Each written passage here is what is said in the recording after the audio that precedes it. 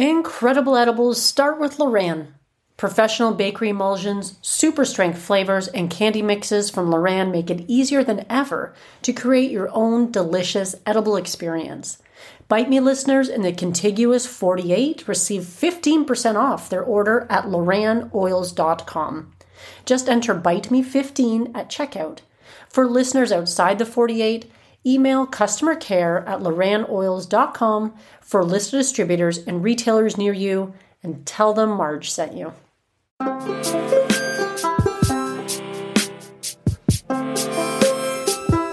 In this episode, we're talking about strawberry sorbet. Fresh, delicious, and with only 3 ingredients, you'll be able to make this infused treat in no time, and it will not disappoint.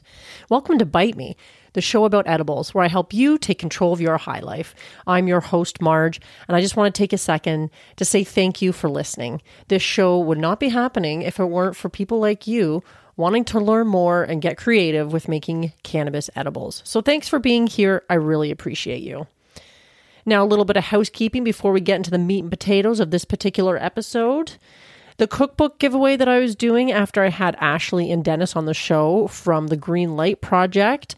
I'm happy to announce, if you guys are listening out there, Debbie and Dan were winners of the e-cookbook giveaway, Smoke from the Pot. So you'll probably have already heard from them at the time of this recording, at the time that this has been released. So that's great for you guys. I'm really happy for you. It's a wonderful cookbook. I did have a chance to make the guacamole that they shared from that cookbook, which if you haven't heard that episode yet, the guacamole recipe is over on bitemepodcast.com on the episode webpage for that one. So check that one out. It might actually also be in the recipes page. I've been trying to update that recently with some of the recipes that I've been posting online over there. So you might find that there too. I can't remember if the guacamole made it there yet. If not, it'll be there soon. But regardless, you can find it on the episode page. Definitely worth making. It makes a lot too. So if you're having a gang of people over, socially distance, or people in your bubble or whatever it might be during this, we're still in sort of weird times as far as this recording goes, but it will be a crowd pleaser for sure. So if you haven't already checked out that episode, I do recommend you go do that. And you can always go to their website as well and find the cookbook there if you're interested. And I believe they also have it on Amazon, Smoke from the Pot, as a Kindle edition too. So check that out. Now, what we're talking about today is strawberry sorbet. And I knew that we're sort of mid-July right now. By the time this comes out, strawberries are definitely in season. And I happened to pick up some strawberries recently at my local farmer's market. And holy shit, they did not disappoint. They were bursting with flavor. They were incredibly fresh. They were delicious, deep, red, juicy strawberries, so good. And compared to the ones that you often find at the grocery store that have been picked and then traveled in a truck for who knows how long, definitely a noticeable difference. So strawberries in season are one of the best things, one of the nice little life's little pleasures. And the nice thing about making a frozen treat like this is it gives you an opportunity, not only to infuse it, of course, which is why we're here, but it also gives us the opportunity to retain some of that flavor past the date of freshness. So obviously strawberries aren't going to be in season all year round, but with this sorbet, you're going to be able to extend the life of that season just a little bit and surprisingly not lose any of the flavor. I was pretty impressed. This particular recipe, a strawberry sorbet recipe that I found online, is only 3 ingredients. Now, I had to look a little bit to find a sorbet recipe. I knew I wanted to make sorbet with these strawberries because sorbet is a pretty simple treat to make. And if you've been listening to the show for any length of time, you know I like simple versus complicated because I'm busy, you're busy, and sometimes fitting in the time to make edibles, you know, you got to find the time to do it. So when it comes to finding a good recipe, you don't always want to be spending a shit ton of time trying to find something suitable. So that's part of the work that I do for you guys, is finding the great recipes that will serve you in this mission for quick, easy, and tasty edibles. And the tricky part is a lot of sorbets call for juices or fruits, but they also call for a lot of sugar. And while I have infused sugar before, I don't think it would lend itself as nicely to this recipe as the one that I did find, which has honey in it in lieu of sugar. And of course, honey, I personally think is easier to infuse and a little bit healthier than sugar. So you have some medicinal properties, if you will, especially if you're using unpasteurized honey, and it's easily infusible. And honey can be used in a myriad of different ways, so that's another advantage. Again, I think the tequila lime pops was a honey-based recipe, so you can go back and use it for that too if you haven't infused any honey recently. And it's something you can also pick up if you're at a farmer's market or something. There's always somebody there selling some fresh honey. So from a health standpoint, that's a consideration. If you don't really give a shit about that, I just find honey's easier to infuse versus sugar, and it can be used in a whole bunch of different ways, making it a worthwhile infusion to have on hand. And basically, this recipe requires you to have fruit, in this case, strawberries, your infused honey, and water, warm water. And that's it. 3 ingredients. And let me tell you, if you don't have those 3 ingredients, well, they're pretty easy to find. So no worries about that. Now, the article that I found that had this recipe in it also outlines some of the differences between sorbet, sherbet, ice cream, gelato. And it's interesting because I've eaten all those things, of course, in my lifetime, and I didn't really always understand what the difference was between all those things. A sorbet is typically fruit, sugar, and water, as I mentioned before, and that's what we're doing in this particular recipe. When you have sherbet, which I haven't had in a long time, but does sound really good, you're adding a little bit of milk or buttermilk. So in essence, you're getting a creamier sorbet, if you will. And then of ice cream, of course, we're all familiar with it. Ice cream is milk or cream with sugar, fruit, or flavorings, and sometimes, of course, eggs as well. And an ice cream made with real cream, holy cow, delicious. But of course, for those of you out there who aren't really big into dairy products for whatever reason, whether it's health or a diet you're following or whatever, not always the nicest. And a lot of commercially made ice creams are full of all kinds of other ingredients. So there's that too. But finally, there was gelato. And I think the gelato, which I didn't write down here for some reason, is sort of a cross between sherbet and ice cream. So there's a little bit more milk than you might find in a sherbet. But all these frozen treats are fantastic things to enjoy in the summertime. And we're going to go with the sorbet because it's simple. It's the simplest one we can do. And while you could infuse some cream and make an ice cream, the other thing I liked about this recipe is that it didn't require really any specialty tools. A lot of the times, if you're going to make ice cream at home, you need an ice cream maker. And actually, a lot of the sorbet recipes that I found that looked equally as delicious. One of my favorite websites, Nourished Kitchen, had a strawberry mint recipe, but it required an ice cream maker. And as much as I love making frozen treats in the summertime, I personally live in a country where we get lovely weather for 3 months of the year, and the rest of the year, it's a real shit show. You never know what's going on. And so investing in an ice cream maker, as much as it would be fun to have, becomes just another appliance I have to store somewhere because I'm not using it most times of the year. Ice cream or summertime for sure. I want all the ice cream. I want all the frozen treats and stuff like that to help keep cool. But I'm not making ice cream in December. I'm going to tell you that. So that's another reason why I chose this particular recipe, because you really just need a food processor and a decent blender because you are essentially blending frozen fruit. So if you have one of those two things, or you need to pick one up, you can probably find one for pretty inexpensive. Maybe you can find a used one out there on Craigslist or Kijiji or whatever. So that's not going to be a big barrier to making this particular recipe.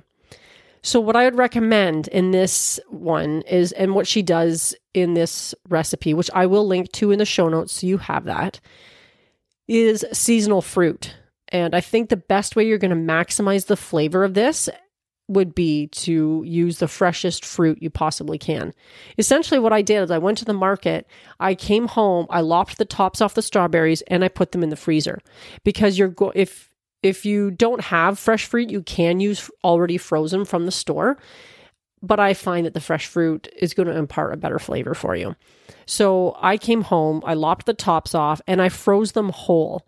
Now, if I was to make this again, which when I'm done with this recipe, I just might after I'm finished eating it, I would probably quarter the strawberries instead of putting them in whole because it would be easier to blend. I used a blender in my case.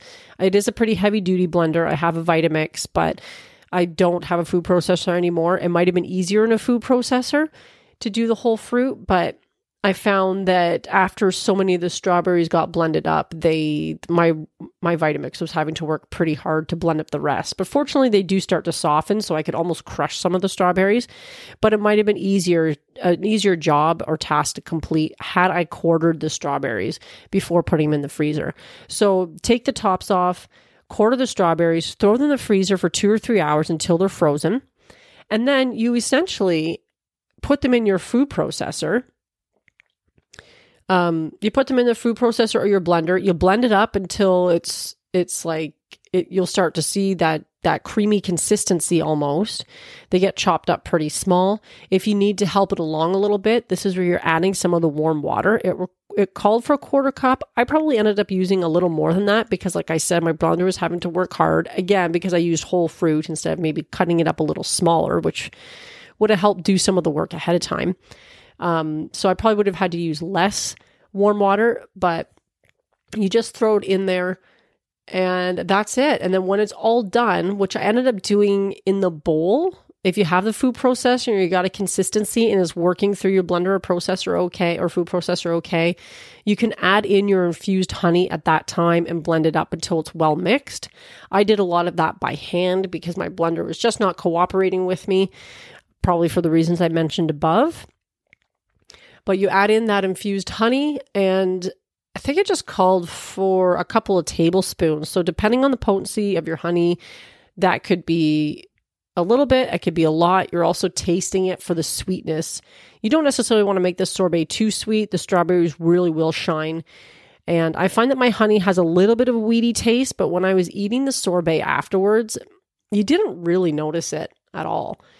And so after all that's done, you put it back in the freezer and that's it. That's all it is. And I had some of it a couple nights ago before recording this. And the flavor is phenomenal. You think of that frozen or that ripe strawberry, a juicy ripe strawberry you've just picked or something like that, and that's the flavor you're getting. And that's why I was so impressed with this idea of making sorbet, and I'll probably be making sorbet with other in-season fruits as well later this summer because that flavor was so amazing. And it makes a really nice treat that isn't super sugar-laden if you're wanting something in the evening after dinner. Cold, it's going to cool you off. It'll be a nice after dinner treat. It's pretty healthy as far as cold icy desserts go. You can pretty much enjoy this stuff guilt-free because it's pretty well blended strawberries with a little bit of your infused honey. And again, your dosing, you're totally in control of that. Take control of your high life, my friends. Am I right? Woo woo. You can totally control your dosing by infusing it with the honey to your preference. So if you want a little bit more honey in it, great. If you want to have a stronger infused honey to begin with, that's one other way to do it. I can't remember how strong my honey is at the moment, but it's a moderate dose. It's nothing too crazy. So it's something that you might be able to enjoy after dinner and enjoy the nice relaxing body high that's going to follow to the degree that you want it to. And that's it. My only other tip that I would make for doing this is to remember that when you take it out of the freezer because you want to serve some, you're going to need to let it rest for about 10 minutes because it will be hard as a rock. And I made that mistake the other night. I took it out of the freezer. I'm like, oh, I really want some of this sorbet. It tastes so good. And I had to wait. I mean, there's nothing wrong with waiting, of course, but if you're super excited, if you have guests over or something like that, you are going to want to give it about 10 minutes or so just to soften enough so you can get that ice cream scoop in there and serve it so it's not so difficult to work with. So that is the recipe for this week. I hope you give it a shot. Like I said, all those show notes, there'll be some in the podcasting app that you're using. Most of the notes will be over at Bite Me Podcast on the episode page. And I'll link to all the important things there, things that I've mentioned in this episode and the recipe itself. And that brings me to the question I have for you guys. Is there a recipe that you would like me to try? Or do you have any burning questions? Because I'm always on the lookout for fun new recipes that I can try and infuse. And as you've probably noticed, I take a lot of regular recipes and elevate them a little bit, just to show you guys how easy it is to take a recipe that you found on a favorite website or a favorite cookbook or a family recipe or whatever. You can take one of those and tweak it to how you like it and elevate that recipe.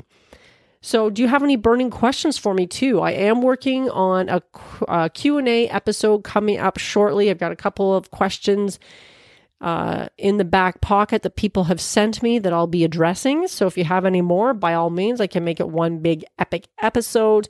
And you can always email me questions at bitemepodcast@fastmail.com. Or if you're over on the website at bitemepodcast.com, there is that speak pipe feature, which would be fun to try because it allows you to leave a voice message that I will hear. And I could probably even import that into the podcast as well. Now, there's a thought, something I haven't tried before, but something that could be fun for you to try if you would rather speak your question than write your question. So in any case, I hope you enjoy this recipe. I hope you guys are staying cool, and I hope you guys stay high.